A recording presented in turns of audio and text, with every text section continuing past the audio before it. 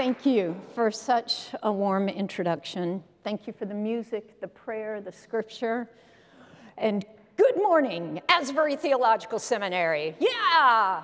Okay, that was weak. Good morning, Asbury Theological Seminary. Thank you. I am so excited to be here, and I am so honored to have been invited to be a part of this Scholars Who Preach series, and I'm even more excited that I get to look out on this room and see friends and colleagues who I've journeyed with for more than 20 years. And I can't linger on that one, or I will start crying, and that will really mess up the sermon for the morning. So I bring you warm greetings from Westmont College in sunny Southern California, where all of the stereotypes that you have heard rumor of are mostly true. Yeah, students do indeed come to class year-round in their shorts and flip-flops. Infinity pools are a thing, and study breaks where I teach often involve a quick trip down to Butterfly Beach to sneak a surf in before the afternoon class. These things are all true. And in addition, skateboards are a legal means of transportation in the bike lane. It's all true. It is true that when the temperature drops to a blizzard-like conditions, 68, 67 degrees, my students will put on their Patagonia puffers in order to endure the difficult conditions, but still those shorts and flip-flops will endure all the way through February. So yeah, all of these things are true in the wonderful world of SoCal. As you have heard, Asbury Theological Seminary is in many ways home to me. This is my first full-time post as a professor. Ruth Ann Reese and I were hired in the same cohort. Bill Arnold and Lawson Stone did that hiring. I was on the committee that hired John Cook. It's all my fault, just letting you know. At the end of my first year here, I flew back to Massachusetts to defend my dissertation. Yeah, our babies were born here. In fact, on my way up what used to be those stairs, in late August of 2002, 38 and a half weeks pregnant, yeah, Jessica's gonna love this story, I actually tripped on the way up those stairs. But when you're 38 and a half weeks pregnant, your belly is so far out there, and, you know, babies bounce. I was back up in a nanosecond. But the collective response of 300 people in this room, oh my gosh, that went down in history. Yeah, okay, so let me say out loud that Wilmore, with all of its sometimes ridiculous and wonderful particularities, will always be home to me and to my family, and I'm so grateful that you had me here. So, let the conversations begin. Our topic this morning is wisdom, specifically a proverb or two. And as you likely know, every society has their proverbs, yeah? A stitch in time saves 9, a bird in the hand is worth 2 in the bush. Or as Asbury's own Tepiwa Mucharera taught me, if you find a turtle in a tree, you know he didn't get there by himself. Ponder that one for a while. The one that we're going to focus on this morning, also a proverb, brief, memorizable statements of truth. Yes, that will be on the quiz afterwards. I have two proverbs. One comes from Koheleth, the elderly statesman responsible for the book of Ecclesiastes. The other, like Dr. Mucharera's, is of African origins. You have likely heard it. If you want to go fast, go alone. If you want to go far, go together. Now, like all good proverbs, this one is old. Old enough that no one quite remembers who first said it. But one of the very famous people to whom it is credited is Kwame Nkrumah. Now, Kwame Nkrumah was a pivotal leader in the fight for independence in Ghana in 1957, a man who would eventually become Ghana's first prime minister and president. This man embodied a vision that gave his country the will to step into their true calling. A past student of mine, Agnes Ngeni Langat, you might know her. She teaches right now at Kenya's Evangelical University, Kenya Highlands Evangelical University, and she speaks of this man with awe, and I can see why. Nkrumah challenged his native Ghanaians, stating if they were to ever be free, all Africa must be free. He told his people that if we as Africans, not as tribal or national groups, but as Africans, are going to secure our independence and plot out our own course on this planet, we are going to have to go about doing that together. He told his people, we do not look east, we do not look west, we look forward. And he assured his people that the forces that united them were far more powerful and intrinsic than the, quote, superimposed influences that keep us apart. And as a result, he became a powerful voice for the vision of an economically and politically united and independent Africa. This was Nkrumah's hard-won insight regarding the nature of real success for the people that he loved. If you want to go fast, go alone. But if you want to go far, go together. Now, the wisdom literature of Israel is designed to collect sayings like these, short, memorizable capsules of hard-earned insight birthed from the experiences of the old and the battle-scarred, the ones who have actually faced down the dragons and lived to tell the tale, for the sake of those of us who are not so old and not so battle-scarred. And so the preacher of the book of Ecclesiastes is the same fellow. He is both. He is old and he is battle-scarred. And he offers us his hard-won insight regarding the nature of real success for the people that he loved.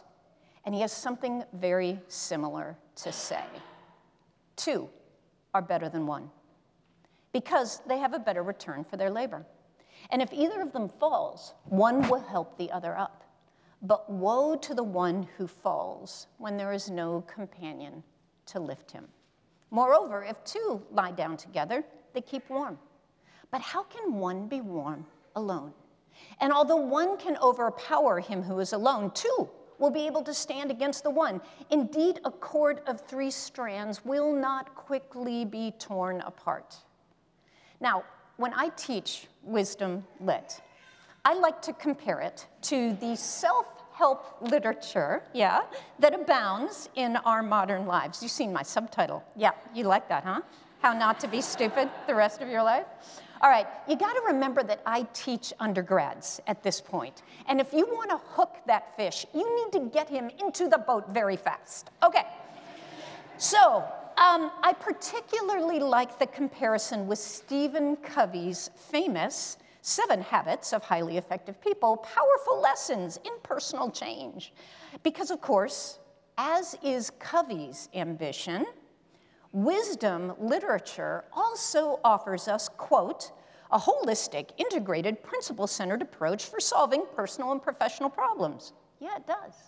And like Covey, wisdom literature makes use of penetrating insights and pointed anecdotes to reveal a step-by-step pathway for living with fairness, integrity, service, and human dignity.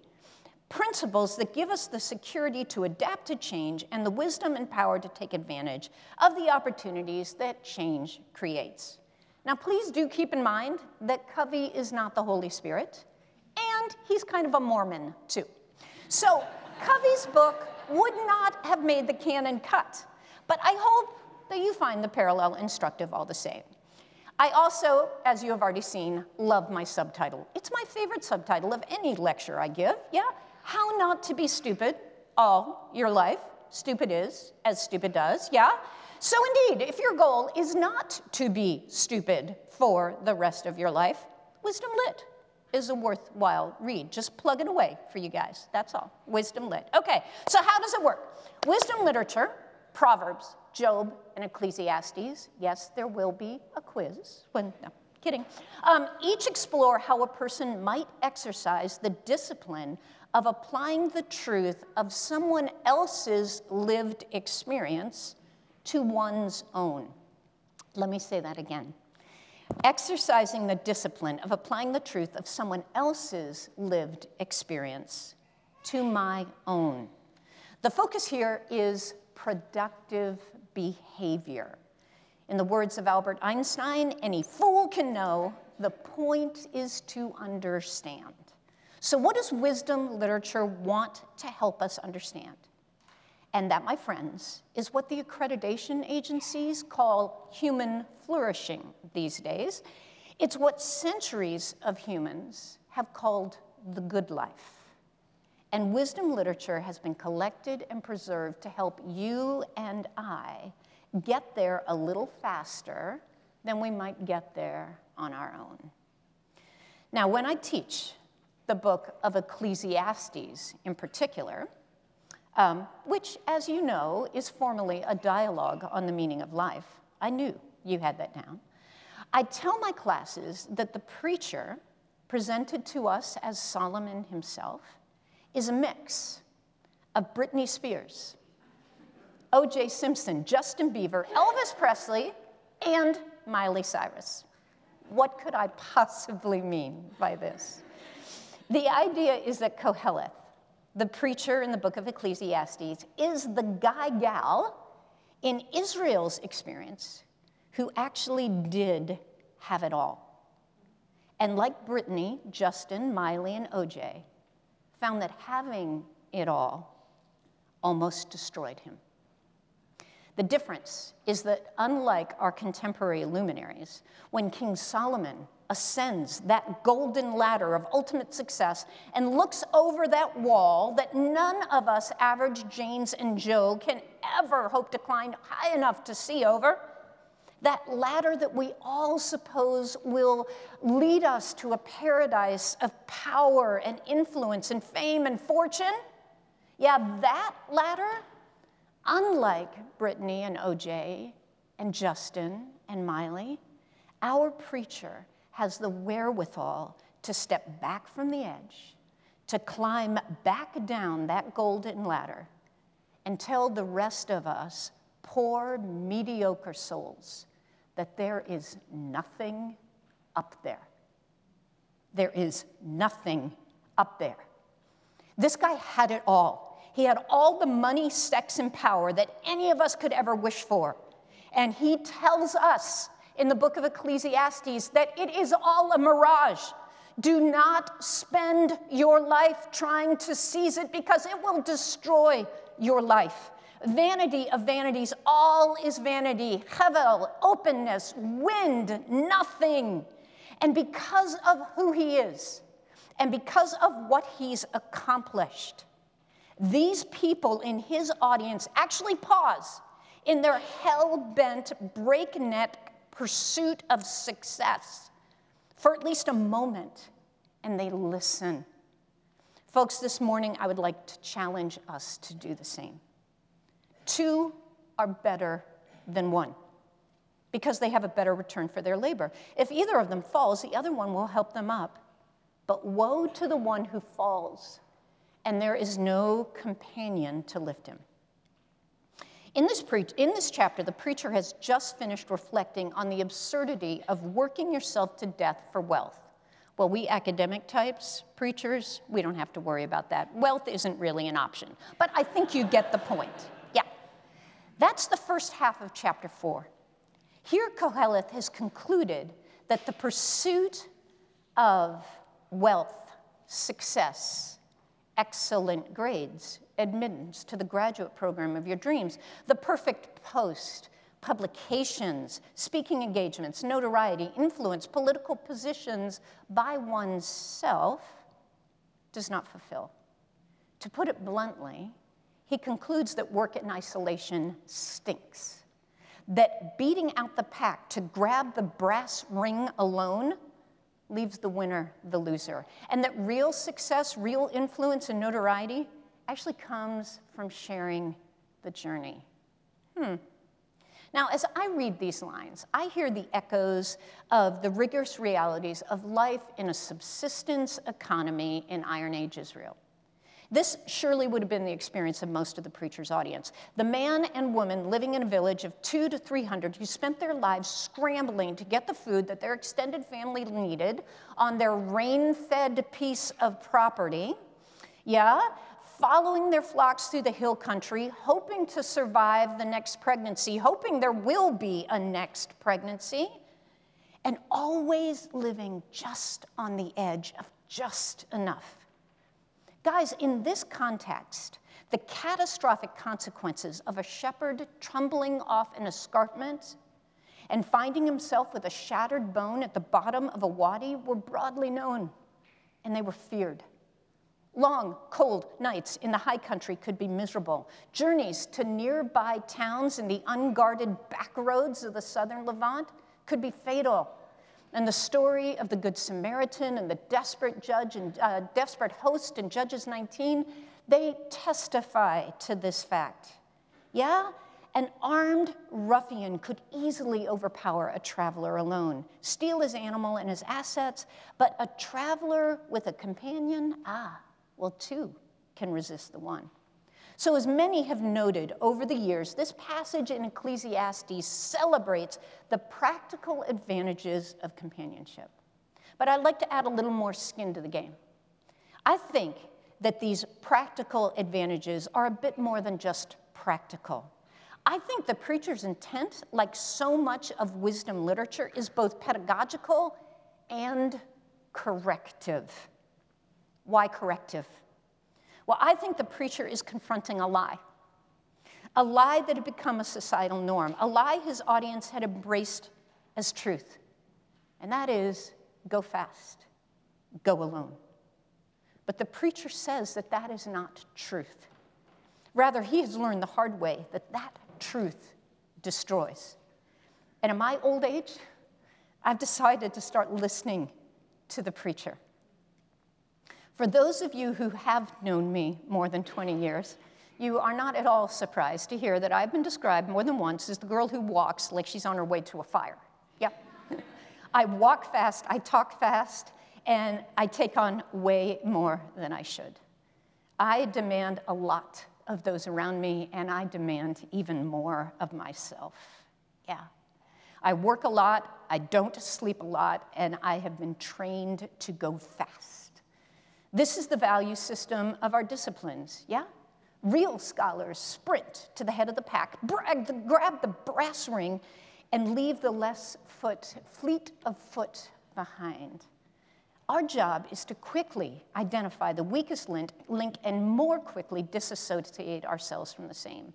We work hard, keep our shoulders to the wheel, never ask for help, and never reveal our weaknesses.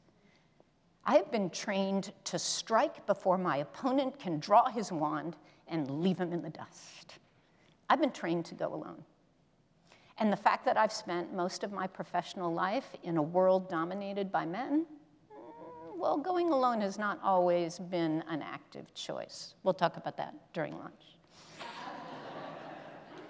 But always, in the midst of that ethos, my heart would always somehow, somewhere, hear the voice of the preacher. Two are better than one. Now, it hasn't been very difficult for me to take the preacher's words and kind of consign them to the periphery. You know, the periphery where all those warm, nostalgic thoughts and values that I don't actually practice live, that periphery? And I'm going to guess that the preacher's original audience did much the same. So the preacher pushes his point. Can you hear him? Two are better than one because they have a better return for their labor. You want to make as much as you can, right? The preacher asks. Well, do you realize that if two men work a field, the work is done more than twice as quickly? And the extent of the plowing and planting is actually broader than what one man could have done given the same amount of time. Do you realize that when two students work together to study for the big exam, that both wind up learning more and doing better than they could have done alone. Two have a better return for their labor, the preacher says. Moreover, if either of them falls while following the flock, one will help the other up. Are you listening? A person who works alone doesn't get to make mistakes. She doesn't have the capacity to bounce back. No one has got her back when she's blindsided. And if that bone is broken, woe to the one who falls when there is no companion to lift her up. Furthermore, unlike what I've been taught, two traveling the same road is not a waste of resources. Because if two lie down together, they both keep warm. How can one be warm alone? And if the worst happens, and it usually does, although one can overpower him who is alone, two will be able to hold their ground. Indeed, the preacher, quoting an even older proverb, a cord made of three strands cannot be quickly torn apart. A cord made of three strands can't be quickly torn apart. I've heard that somewhere. Well, as Schaeffer first argued back in 1967, this proverb probably makes its first appearance in the epic tale of Gilgamesh and Enkidu. Hey, the Sumerian version, yeah? Maybe this Avenger image will catch your attention a little better. Same story, same idea. Okay, Gilgamesh encourages his friend Enkidu that together they can turn the tide, that two men will not die. The towed boat will not sink. A tow rope of three strands cannot be cut. If you help me, I will help you. What of ours can anyone carry off? Now, my dear friend at Wheaton College, Adam Miglio, he is the resident Assyriologist at Wheaton College. I think everyone should have a resident Assyriologist, don't you? Yeah. Well, Adam tells me that Schaeffer might have overplayed his hand a bit, because once we look at that language a little more clearly, maybe that's not exactly what it says, but it does communicate the predictable mobility of a proverb. A cord made of three strands cannot be quickly torn apart. A tow rope of three strands cannot be cut. And the practical application of truth to our lives, then, as far back as Gilgamesh, is that two, even three, are better than one. So what is wisdom? In my older age, I've begun to hear the preacher. Contrary to the traumas of my youth, contrary to the socialization that I received in the Ivy League, contrary to the values of my society and my guild, the preacher's right. Two are better than one. So future pastors and academics, and all y'all current academics and pastors, can we pause for a moment this morning and ask ourselves, what is really driving me? Is it to catch the eye and ear of your professor, your bishop, that coveted journal? Is it to prove to him or to her that you are the best of the best at any cost? Then may I suggest that what you think you want is to go fast. And I do think that Koheleth would tell us that sometimes we need to go fast. But what might it look like if what you really wanted was to go far? Are you aware that the people sitting in this room right now are the future pastors, principals, missionaries, deans, presidents, and bishops of this world? Do you realize that going with them is far more to your advantage than going alone? What does that look like? Well, one thing is it looks like showing up for your compatriots. That's one thing. I know for myself, I can get so task-oriented that I can spend the entire day hammering away at my computer, absorbed in my books, and getting myself to chapel to hear a colleague preach or to ask a fellow student to coffee or a meal can feel like a tooth extraction, yeah? But as our ethicist, Christine Pohl, may her beautiful soul rest in peace, as she teaches us, hospitality, transparency, truth-telling, accountability, and teammanship are the stuff of which a community is made. And there is nothing that you will gain in seminary that is more valuable than the person who is sitting next to you right now. Let me say that again. There is nothing you will gain in seminary that is more valuable than the relationships represented in this room. Your degree, that's great. Your GPA, hey, I'm a prof, keep it high. But the treasure that you actually seek is sitting right next to you. A cord of 3 strands is not quickly torn apart. We will go far if we go together.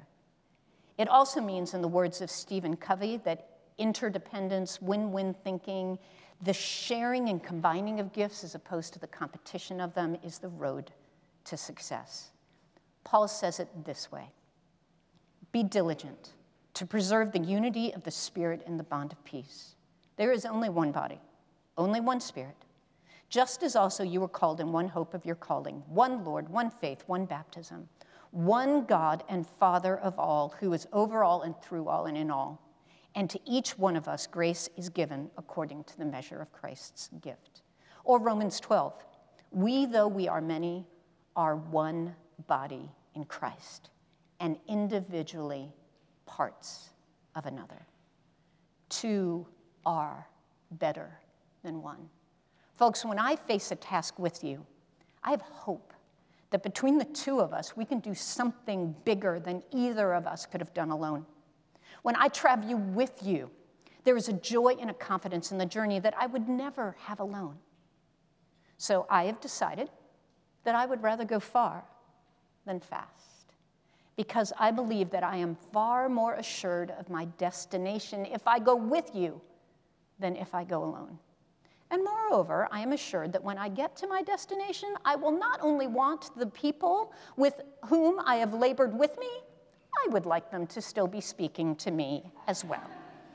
So Kwame Nkrumah assured his people that the forces that united them were far more powerful and intrinsic than the superimposed influences that keep us apart. That if they, as Africans, not as tribal or national groups, but as Africans, were going to plot out their own course on this planet, we are going to have to confront that task together. I believe that Koheleth and Paul, and indeed our elder brother Jesus, would have the same thing to say. What would it look like if we learned to go together? If we shared both the work and the journey, if we celebrated each other's gifts, slowed down a bit for those who journey at a lesser pace, and stood at the ready always to defend our companions on the journey. If you want to go fast, go alone. But if you want to go far, like perhaps to the uttermost parts of the earth, go together.